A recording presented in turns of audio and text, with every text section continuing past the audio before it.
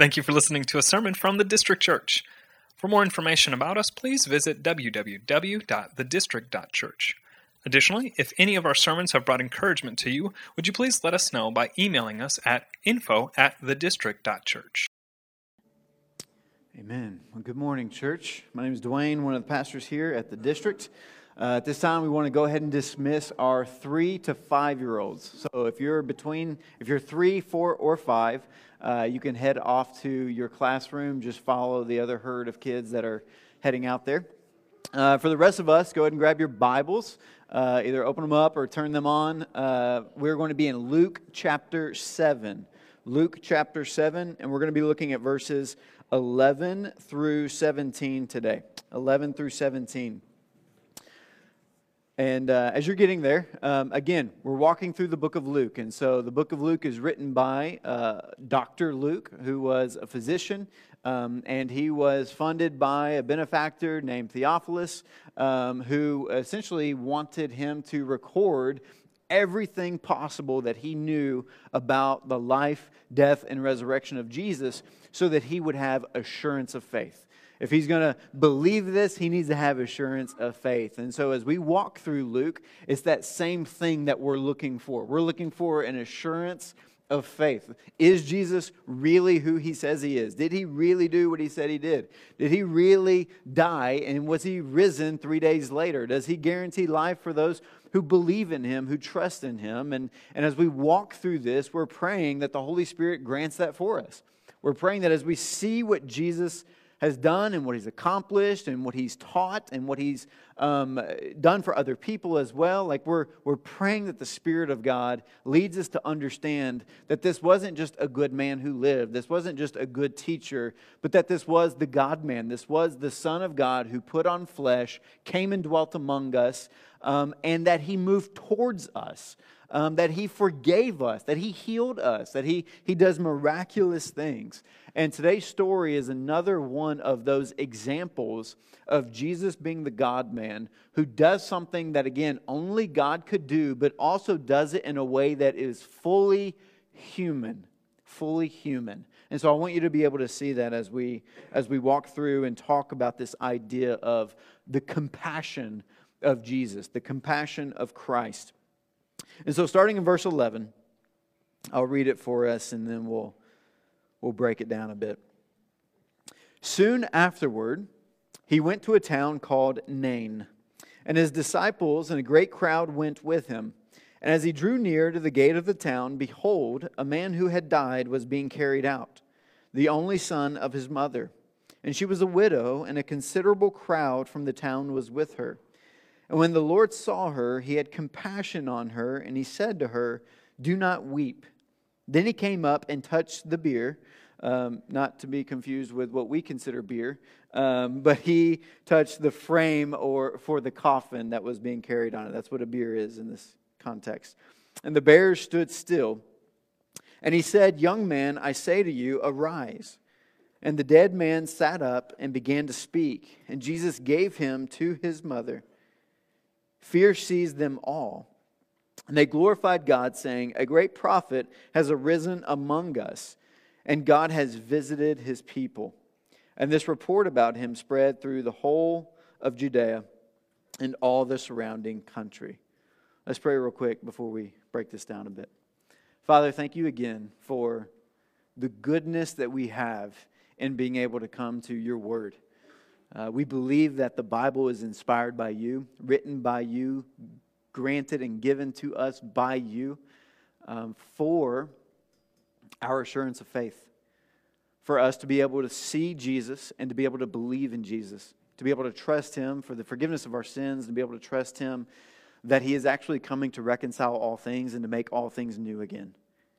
And we're able to see that in the way that Jesus has dwelt among us and the way that he's interacted with us who do not deserve him, who are sinners, but yet he moved towards us and he pursued us even in our sin and even in our death in order to come and bring forgiveness and to bring life. And so we thank you, God, and we ask that your Spirit right now would allow us to have that assurance of faith as we continue to walk through this passage this morning. It's in Jesus' name we pray. Amen. All right, so Jesus enters a town called Nain. And usually whenever I say a weird naming for a town, I always want to know, okay, what's the meaning behind it? And I'm not just trying to find meaning behind it to try to put meaning where there's not meaning. But the meaning of this town, Nain, is just beautiful. All right, that's what it means. So it was likely a beautiful town. At the same time, and again, not trying to put meaning into it that's not there, but I think also we're just seeing a beautiful moment. We're seeing a beautiful moment in the life of Jesus and what he's about to accomplish in this moment. So the town means beautiful, and as he's coming into this town, as he's entering into this gate, he encounters a funeral procession of a man who has died, and this man is the only son of his mother, who also happens to be a widow. So she's lost her husband at one point, and now she's lost her only son. And so it's safe to say that this woman, this mother, is one who is acquainted with grief. All right, she's grieving, she's weeping, and that's what her experience is right now. That's what her circumstances are. We also see that there's a large crowd with her, which again may mean that her character and reputation was highly respected among the townspeople. And when the Lord saw her, he had compassion on her and said to her, "Do not weep." Jesus then raises the young man back to life, gifts him to his mother, and then the rest of the crowd responds in fear and amazement, glorifying God and declaring that God has visited his people. That's the context of what we're seeing in this passage. And last week, what we saw, for those who weren't here, we actually saw Jesus marveling at a centurion's faith in him and the centurion's compassion that he had towards a valued servant of his who was near death. And so essentially what we're seeing is kind of the flip-flop in this scenario, is we're now seeing Jesus moving towards the compassion of someone who's vulnerable and dead, not just ill, but dead, and at the same time seeing the crowd then marvel in amazement at what Jesus is doing, here. So we're being able to see kind of the both sides of this experience of Jesus marveling and now us having the option or opportunity to marvel at something that he is accomplishing. And what a wonder that when God himself takes on our own flesh and blood, walks among us in our fallen world, is known for his compassion. He's known for his compassion. Because we might expect, depending on how you were brought up, depending on how you were taught God and how God functions as a father and as a judge, we might expect that he would be erupting with anger and frustration at every person in town that he visits. I mean, after all, human sin is simply a cosmic treason against Jesus and his Father, and it grieves his Holy Spirit.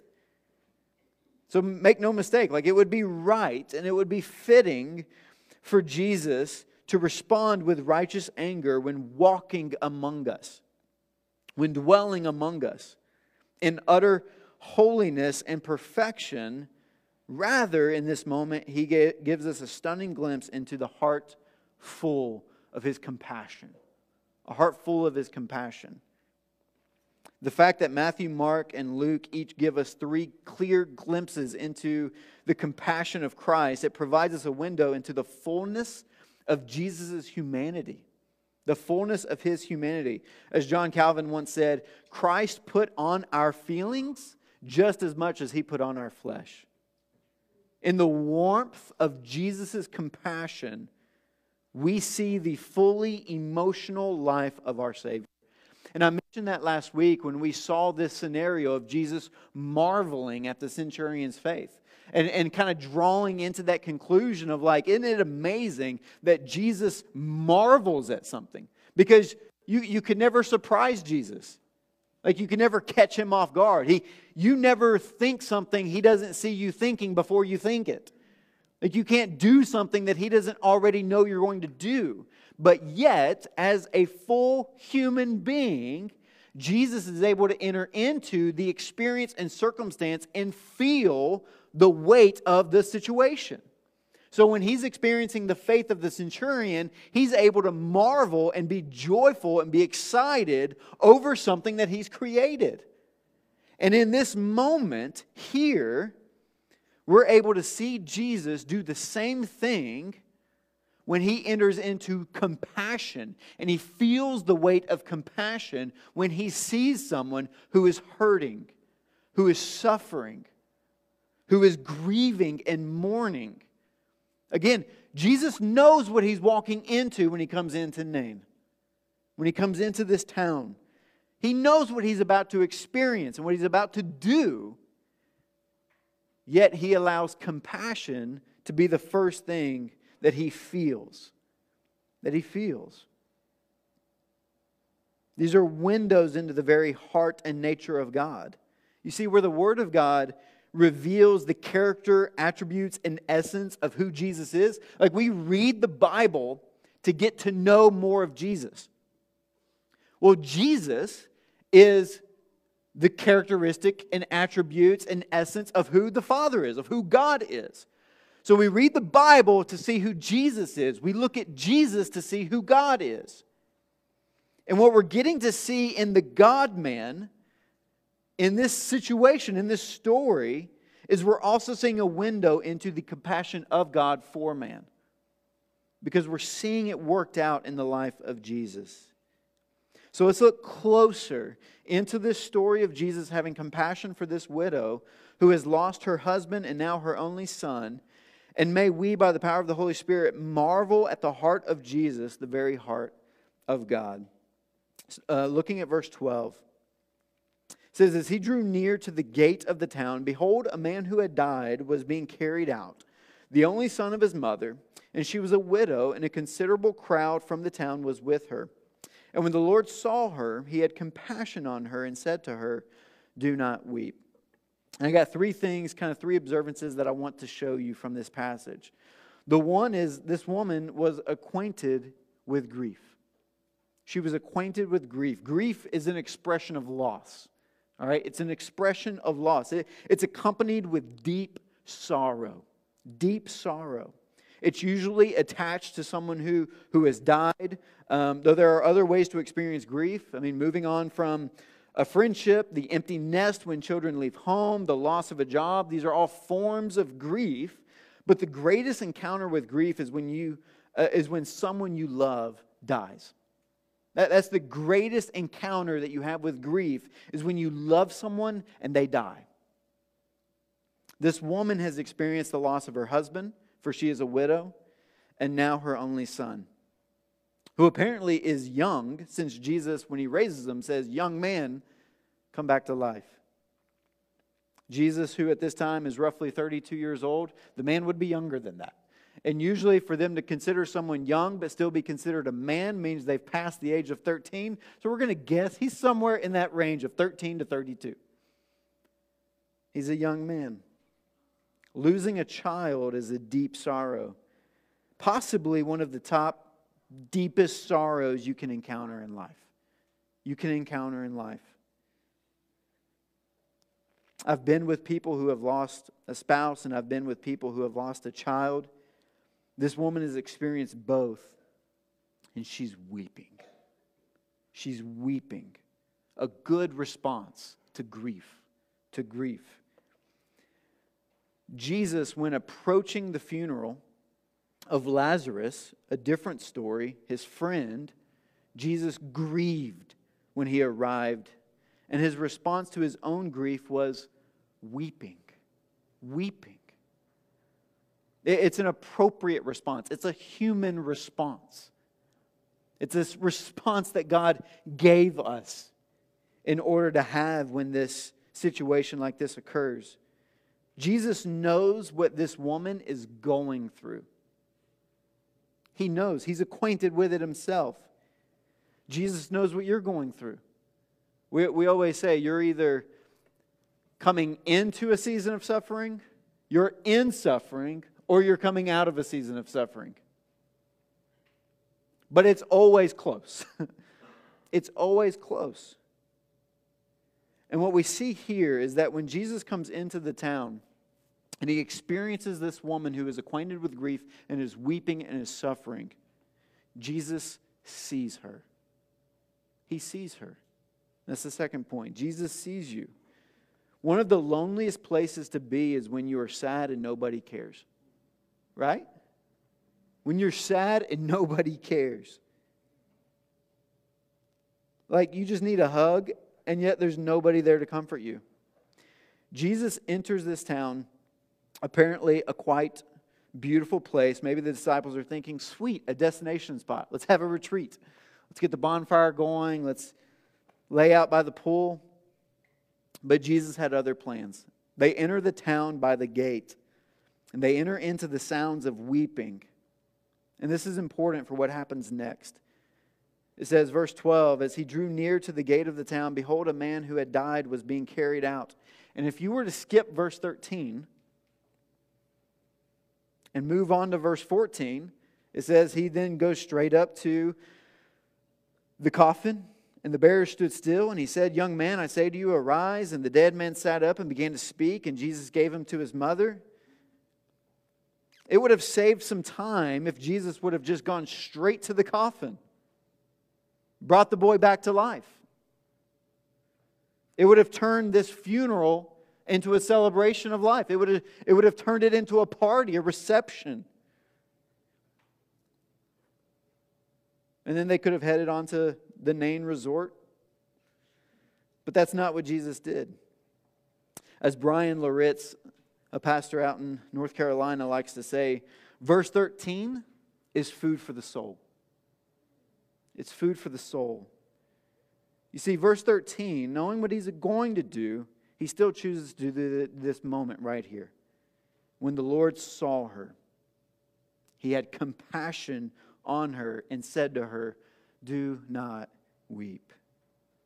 He didn't go straight to the coffin. He diverted his attention to the mother. He saw her. He wants her to know she's been seen. So he approaches her, and seeing the grieving and weeping she is expressing, Jesus is filled with compassion for her. Compassion is when you see the suffering in someone else and you feel the suffering with them. You feel it with them. Again, just like Lazarus, Jesus knows this is going to become a party very soon once he raises the young man back to life. But Jesus does not avoid the opportunity to comfort someone who is grieving. He doesn't avoid that opportunity. He saw this woman suffering and he moves towards it, not away from it. I think sometimes for us, it's natural for us to see someone kind of mourning or grieving or weeping or crying, and we're like, I'm not sure what to do here. And so we kind of avoid it and wait for it to stop. And then whenever it stops, we kind of, is everything okay? Jesus moves towards it. And maybe this is a key takeaway for those here who are fixers. I don't want to stereotype just the men in here, because I believe there are women in here who are fixers as well, who operate that way. But if Jesus were like most men who see a woman upset, they don't take time to enter into the emotional situation. They jump to, let me fix it. Let me go to the coffin and just raise this man. I'm going to fix your issue here. But that's not what Jesus does. He sees the upset mother first, and he goes to her and comforts her because of his compassion. And he tells her, do not weep. I don't think that's Jesus telling a woman to calm down. That usually doesn't go well, or stop crying. I like to think Jesus is wiser than that. But this is a moment of comfort. This is a moment where Jesus is going to do something that only Jesus can do. Only Jesus can do. And number 3 is that he reconciles all things. Jesus reconciles all things. This mother is getting to experience a first fruit of Jesus' saving work on earth. Like what she's about to see in illustration is the very reason Jesus came, to dwell among us. The very reason. She's getting to see Genesis to Revelation played out in an evening. In an evening. I mean, when we talk about the Bible, you can boil it all down into 4 categories: creation, fall, redemption, and then restoration, or the reconciliation of all things. In the beginning, God created the heavens and the earth. He created everything. And it was wonderful, and it was good, and it was beautiful. And it was exactly the way that He had designed it to function, for God to be in relationship with humanity, for humanity to be in a relationship with God, and to enjoy all things and give God all the credit for it. And that's how we were intended to function and live. God, thank you for everything that you've provided for us. We get to enjoy all of these things, and you are beautiful because it is your design. We are seeking and experiencing the greatest pleasure in all things, and at the same time enjoying you infinitely because it was your thought up idea. You are good because of your goodness. And it wasn't enough for us. We were deceived and we were tempted and we were said, you know what?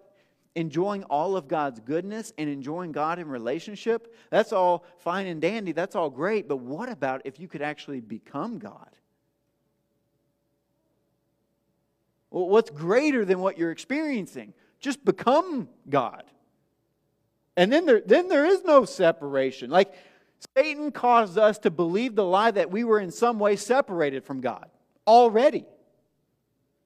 And we bought into the lie, and we did the one thing that God asked us not to do. Don't eat of the tree of the knowledge of good and evil. We, through our disobedience, brought in death. Death. That's what God said. God gives life. To break that is the opposite. You then receive death. And it ushered in the curse that fractured all of creation. So now creation is dead. It's fractured. That's why we have storms. That's why we have hurricanes. That's why trees fall. It's why all of the things that are going on in our world is groaning and not working and is hostile, is because of the curse, is because of our sin. And not only is creation fractured and broken, but we are. You get to Genesis 3 and we start blaming one another. Our relationship is fractured. And it goes on to literally, just one generation, you got kids killing one another. Death is running rampant at this point. And then we begin the process of redemption. God was not surprised by our failure. As He says in Genesis 3, there will be one that will be an offspring of the woman that will come and will crush the head of the serpent. And in so doing, will bruise his heel as well. A foreshadowing of the coming cross of Jesus, where He takes on the wrath of God due us because of our sin. He takes it on Himself, being bruised. But in that death, He defeats Satan once and for all. Crushes him. Crushes him. And then He begins to do the one thing that only Jesus can do. He begins to reverse the curse. What was dead, He can now grant life to it. What was broken, He can now fix and repair. What was irreconcilable is now reconcilable in relationship with Him. And then He promises to us that as we are now entering into this phase of redemption and restoration, He tells us in Revelation 21, I'm going to make all things new. I'm going to make all things new. That entire biblical narrative of what is going on in the world, we get to see it in this one moment. This one moment. Jesus comes in and says, I see brokenness, I see death, I see mourning, I see weeping, I see grieving, I see a separation of relationship between this mother and this son, and I'm going to come in and I'm going to restore all this. I'm going to get rid of the weeping. Do not weep anymore. And I'm going to get rid of the death. I'm going to raise this young man back to life, and I'm going to reconcile these two as I gift the son back to his mother. Is there any greater picture of the gospel message? We are children, dead in our trespasses, separated from our Father, and Jesus comes in and says, not anymore. Not anymore. I'm going to forgive you of your sins, and I'm going to gift you back to your Father. where you can then enter back into relationship and where there is no more weeping and gnashing of teeth, but rather there is now rejoicing and celebration. Jesus will reconcile all things. It's interesting that as you kind of look through the Gospels, when it comes to His description of what death is and what hell is and what eternal separation from God is, the language that He uses is that in that place of darkness, there will be weeping and gnashing of teeth. And Jesus in this moment is coming in and He's telling this woman, do not weep any longer. Do not weep. The fullness of grief, suffering, and torment expressed for all eternity is hell. The opposite of that is what we experience in Christ in heaven. And we see this in scriptures like Colossians 1, 19 through 20. For in Him, that is Jesus, all the fullness of God was pleased to dwell. And through Him to reconcile to Himself all things, whether on earth or in heaven, making peace by the blood of His cross. When I say this mother is experiencing the first fruits of what Jesus is doing in all of human history, this is it right here. This is it. And I want you to listen to this in the context of our passage. This is Revelation 21, 1 through 5. He says, Then I saw a new heaven and a new earth, for the first heaven and the first earth had passed away. I mean, I think about that. This mother is experiencing a son who has passed away, yet she's about to get a new son. And the sea was no more. And I saw the holy city, the new Jerusalem, coming down out of heaven from God, prepared as a bride adorned for her husband. And I heard a loud voice from the throne saying, Behold, the dwelling place of God is with man. He will dwell with them, and they will be His people, and God Himself will be with them as their God. God is not a distant God who's just sitting on a throne judging everything. He wants to be with us.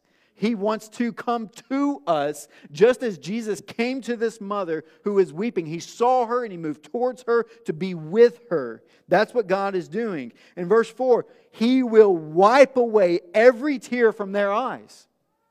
What has He done for this mother in this moment? He's wiping her tears away, and death shall be no more. Your son is dead? Not anymore. Neither shall there be mourning, nor crying, nor pain anymore, for the former things have passed away. Death will pass away. Death will die. And it dies because through Christ, God's wrath towards sin and death is satisfied.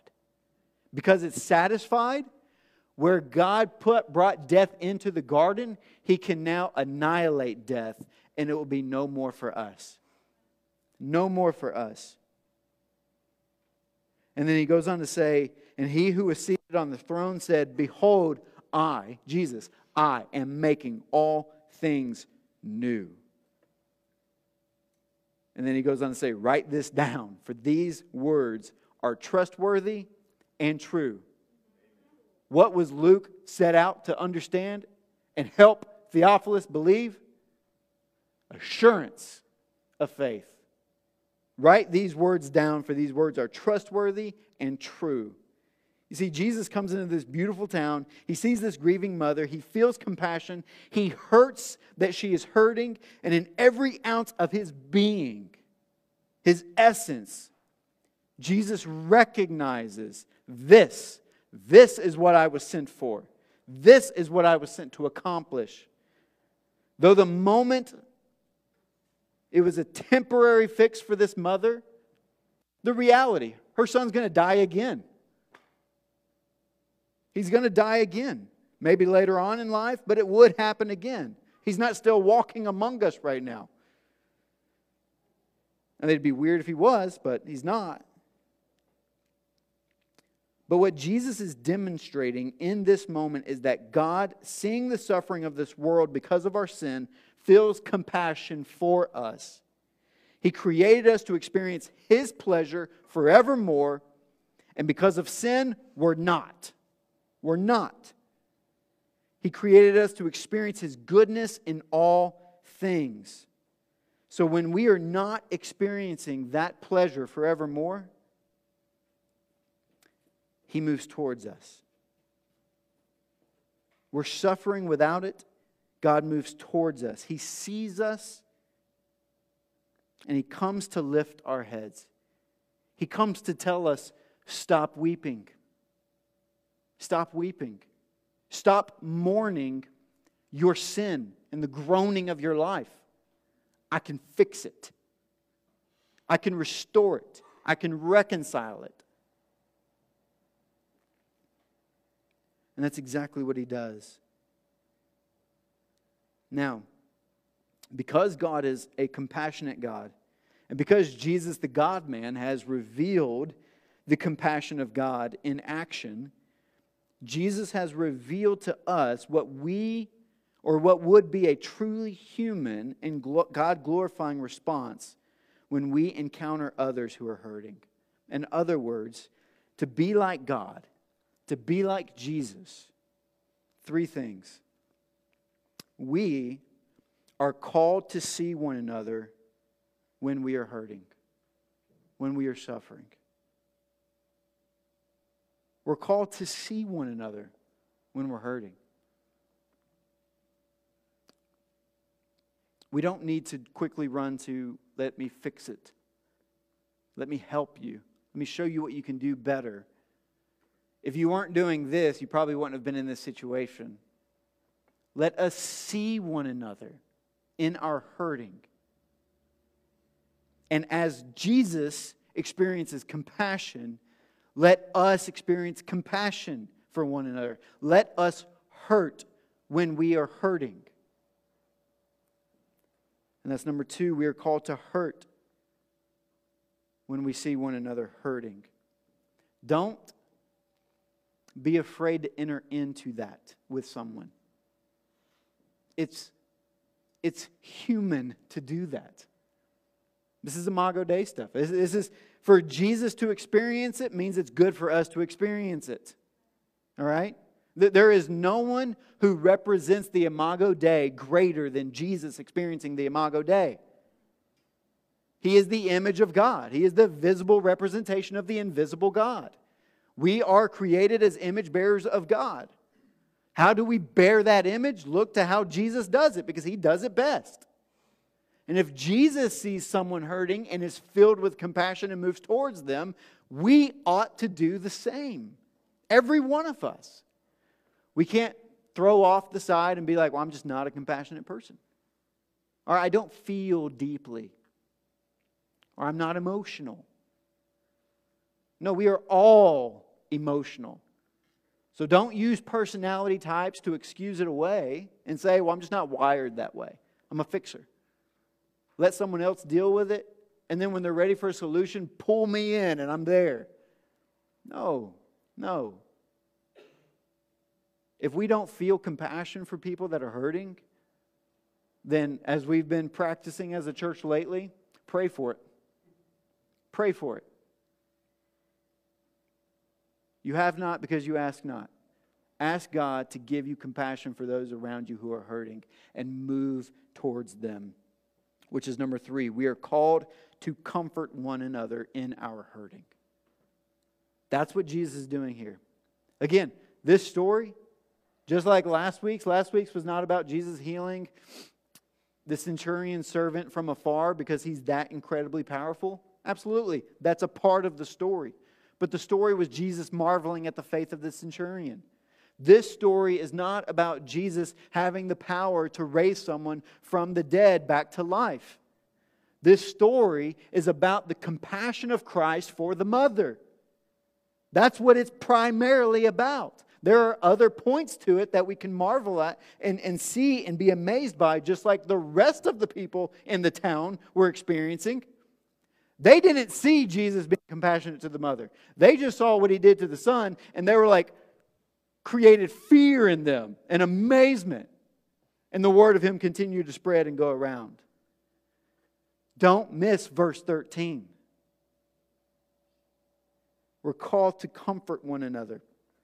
And let me just be honest, as someone who has walked through difficult circumstances and suffering, comforting someone doesn't mean that you have the exact words to share with them. It might mean just showing up and being there and sitting with them. Just sitting with them. Maybe it isn't, if they are touchy-feely, maybe it is an arm around their shoulder. But it's just knowing them and giving them what they need in the moment. Words can come later. But in that moment, comfort one another in our hurting. For example, it'd be like James 2:14 through 17 when he says, "What good is it, my brothers, if someone says he has faith but does not have works? Can that faith save him? If a brother or sister is poorly clothed and lacking in daily food, and one of you says to them, 'Go in peace, be warmed and filled,' without giving them the things needed for the body, what good is that? So also faith by itself, if it does not have works, is dead." Seeing someone hurting and not moving towards them to provide for them the comfort that they need in the moment would be like us just seeing someone who is hurting and from afar saying, "Man, I hope it works out for them. We'll pray for you." Let us be people who move towards one another when we are hurting. Compassion for others is a fruit of faith. Why? Because faith is of Jesus. Compassion is of Jesus. It's His substance. So if you are of Jesus, then you will be people of compassion. And the last thing I want to say as we come to this time of communion, what gives Jesus the right to bring back to life a man who has died? To actually take this woman from weeping and suffering and grieving and mourning, what gives Him the right to reconcile her situation? To actually walk her through the process of grieving, to then hope that life is actually the answer. Colossians 2:8 through 15 says this. And there's some work here, so follow me. "See to it that no one takes you captive by philosophy and empty deceit, according to human tradition, according to the elemental spirits of the world, and not according to Christ." I want to point that out because our world has a lot of answers for what we talked about in creation and fall. The world is responding to that. The world is trying to fix the problem. So, for example, because of our sin, we are dying. And anytime you go to the store and you're sitting in the checkout line and you see the magazines, they're doing everything they can to keep us from dying. Here's your 10-minute abs. Here's your magic pill. Here's this program. Here's this diet. Here's this one thing that you can do. I mean, there are literally right now billionaires investing millions of dollars into creating bodies that allow them to stay 18 forever. Just Google that. It's legit. Not that they'll be able to do it, but that they're trying. We're trying to reverse the curse. And the world is going to throw all kinds of captive and philosophy and empty deceit and empty promises to fix the problem. And it's not according to Christ.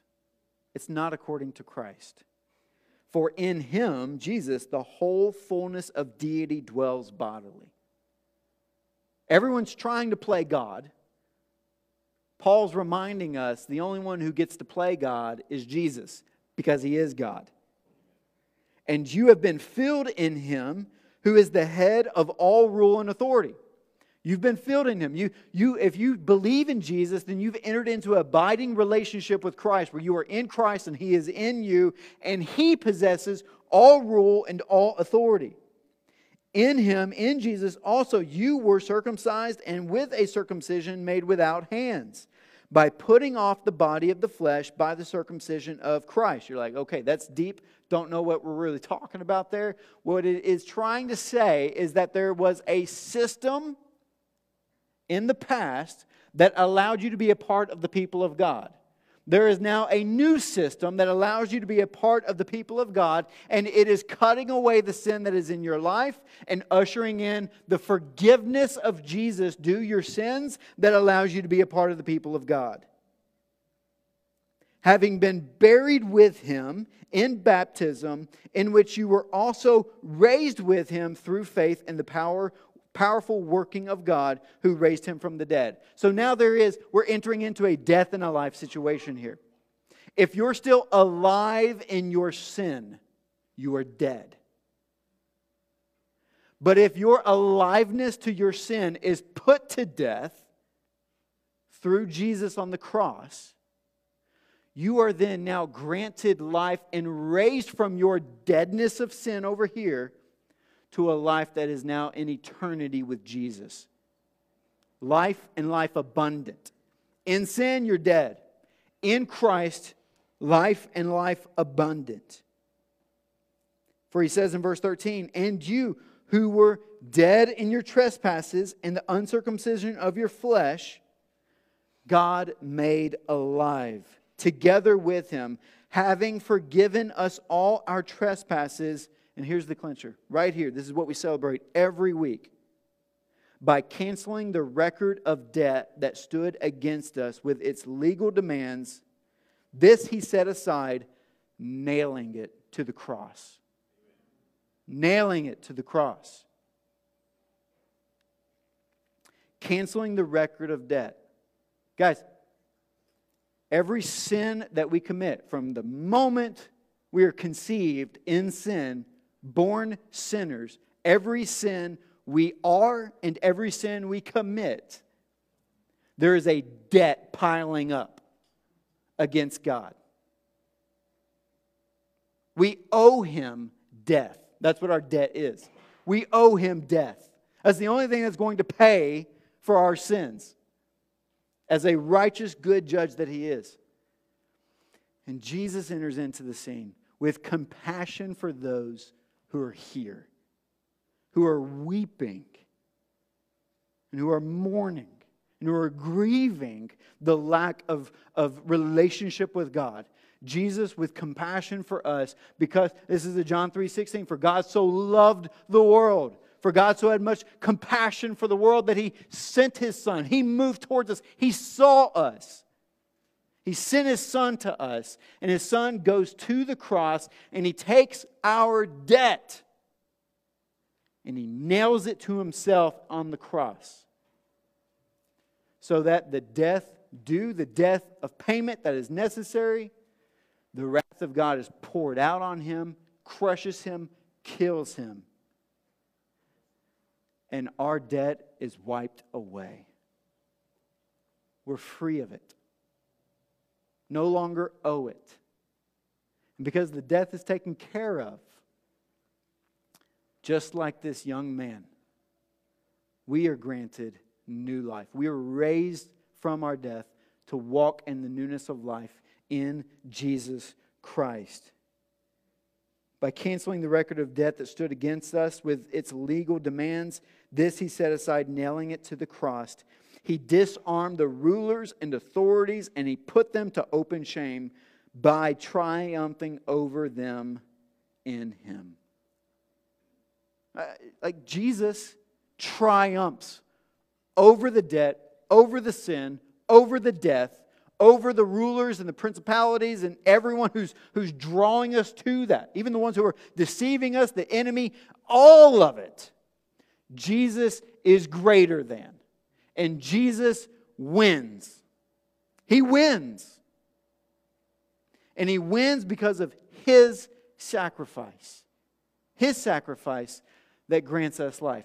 His sacrifice that allows us to go back to that Revelation 21:5, where He now is able to come to us and wipe away every tear and to wipe away every pain and to say it's no more. You get life. You get life. You get joy. You get peace by the blood of the cross. That's what He's doing for us. And that's why every week we want to be reminded of that sacrifice, because it is what took us from death to life. His sacrifice at the cross. Nothing we had to do to earn it. I mean, honestly, we're walking to our own funeral as we live in life. That's all we were doing. Wandering around in the domain of darkness. And Colossians 1 says that He came to the domain of darkness and He transferred us from there to the kingdom of the beloved Son. For those who believe and trust. That's it. For those who believe and trust in Him. One of the most freeing things that you'll ever hear is grace. There's not one thing you have to do to earn His forgiveness. Not one thing. It's given. It's grace. He moved towards us. He didn't come ask this mother, "What have you done in order for me to raise your son? What have you done? How much money have you given? How many good things have you done? Why is this entire crowd of people around you who likely respect you? What have you done to earn their approval and reputation? What have you done?" He didn't ask any of those questions. He saw her in her grief. And He moved towards her. And He wiped away her tears. That's salvation. That's what He does for us. That's what He does for us. Let's pray together. Father, we thank You so much that You are a God who is compassionate. And we thank You so much that as we, Your creation, sinned against You, You did not leave us in our debt. But instead, You felt compassion for us and You moved towards us by sending Your Son Jesus. And He came and He lived the life that we could not live. He died the death that we deserved. And He rose again 3 days later, guaranteeing for us that He would also raise us to a new life, to reconcile us in relationship with You, to gift us to You. God, we thank You for Your grace and Your mercy that You pour out to us every single day. It's in Jesus' name we pray. Amen. I'm going to ask you to stand. As we stand together, this is a moment that we enter into and we receive from the Lord. So right before Jesus went to be crucified, He met with His disciples and He shared a meal with them. And as He sat down with them at that meal, He broke bread and He passed a cup of wine. And those two things represented what He was about to do at the cross. The fact that He was going to break His body for them so that they don't have to. And that He was going to shed His blood for them so that they don't have to. Both representations of His death that was going to pay for their sins. And He told them, this is something that I want you to do as often as you can to remember my sacrifice. And to remember what I offered for you, to fuel you to continue going and sharing this good news with those around you. Because there are people around you who are mourning and who are grieving and who are suffering because of sin in the world. And I want you to move towards them with the good news of the gospel. And I want you to bring them out of their death to life by giving them the gift of Jesus. This fuels us as we remember what He's done for us. And so in this room, if there's been a time where you've believed in Jesus and you trust Him and you understand that this is the good news, the gospel message, this is for you. To remember that moment of when Jesus pursued you, came to you, comforted you, and saved you. And He removed your sin and granted you life. For those in this room who have not done that, or like, I'm not sure if I've done that, we ask that you refrain from this because, again, there's nothing magical about what we're doing here, but it's for believers to remember that moment when God has saved them. And if right now it's gnawing on your heart, I want to believe in Jesus. Like, I I've always heard it, or maybe I've heard some bullet points about it, but for today, for whatever reason, it makes sense to me. And I want to believe Jesus for the removal of my sins. There's nothing I can do to earn it. I just believe that Jesus did it for me. Then I want this to be a moment for you to reflect on that. And I want this to be a moment that if you came with someone who invited you, or you've talked to someone, or you know someone in the room, whether it's myself or one of the pastors, Josh or Ransford, like come and talk to us and say, I want to trust in Jesus. I want to believe in Him for the canceling of my debt, for the removal of my sins. Please do that with us afterwards. But let's go ahead and now, for those who are believers, come down front, grab the elements, and then bring them back to your seats, and we will enter into this time together and receive it from the Lord.